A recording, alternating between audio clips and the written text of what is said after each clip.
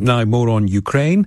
Let's go live to our US correspondent Simon Marks. Well, Eddie, President Biden will be speaking to the American public about the crisis within the next few minutes. He is under enormous pressure from many of his fellow Democrats to go much further in terms of sanctions than the very limited measures he announced last night.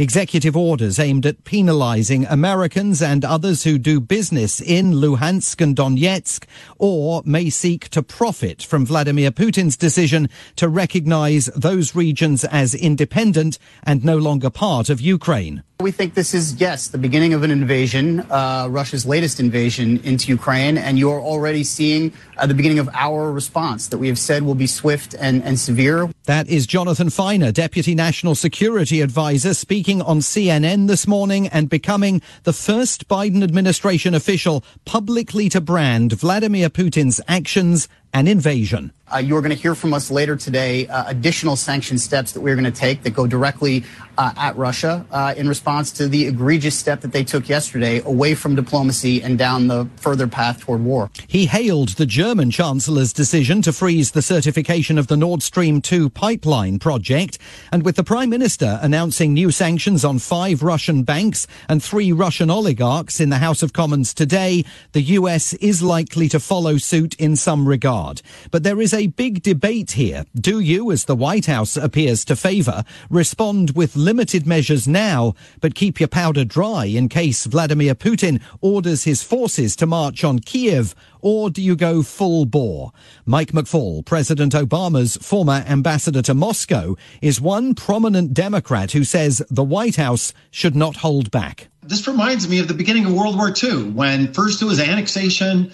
Hitler said, I'm just going to do that. I'm not going to go any further. We should get ahead of history here and not just wait for this massive military intervention. And I want to be clear. I don't think sanctions are going to stop Vladimir Putin. I don't think they're going to stop or really impact his decision making. But at least it signals to the world, and especially to Ukrainians, that we care about these principles of sovereignty. He spoke there on CNBC. President Biden faces a complicated calculation here. Americans, by and large, can't find Ukraine on a map. The country's major broadcast networks have barely mentioned it for most of the last 20 years. And while President Biden has already claimed Americans are united behind him, that is simply not true. Former President Donald Trump issued a statement today expressing the views of his supporters, accusing President Biden himself of being responsible for the crisis and claiming Vladimir Putin would never have dared enter Ukraine during the Trump administration.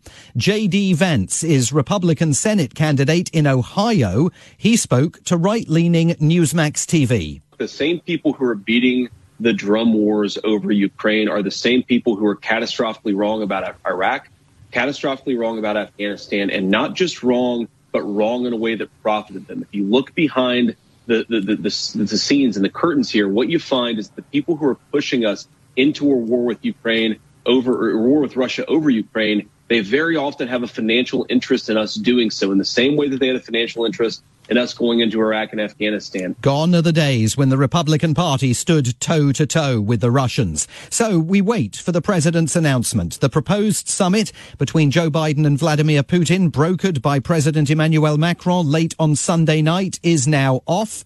Also scrubbed, it seems, a meeting that was due to take place on Thursday between Secretary of State Antony Blinken and Russian Foreign Minister Sergei Lavrov. The Americans insisted neither would be possible if Russia invaded Ukraine. And as we will soon hear from President Biden himself, that, Eddie, is what the Americans say the Russians have done. Simon Marks reporting live, and whatever else happens this week, Simon will be back, as always, with Simon Marks' American Week on this programme every Friday at 4:45.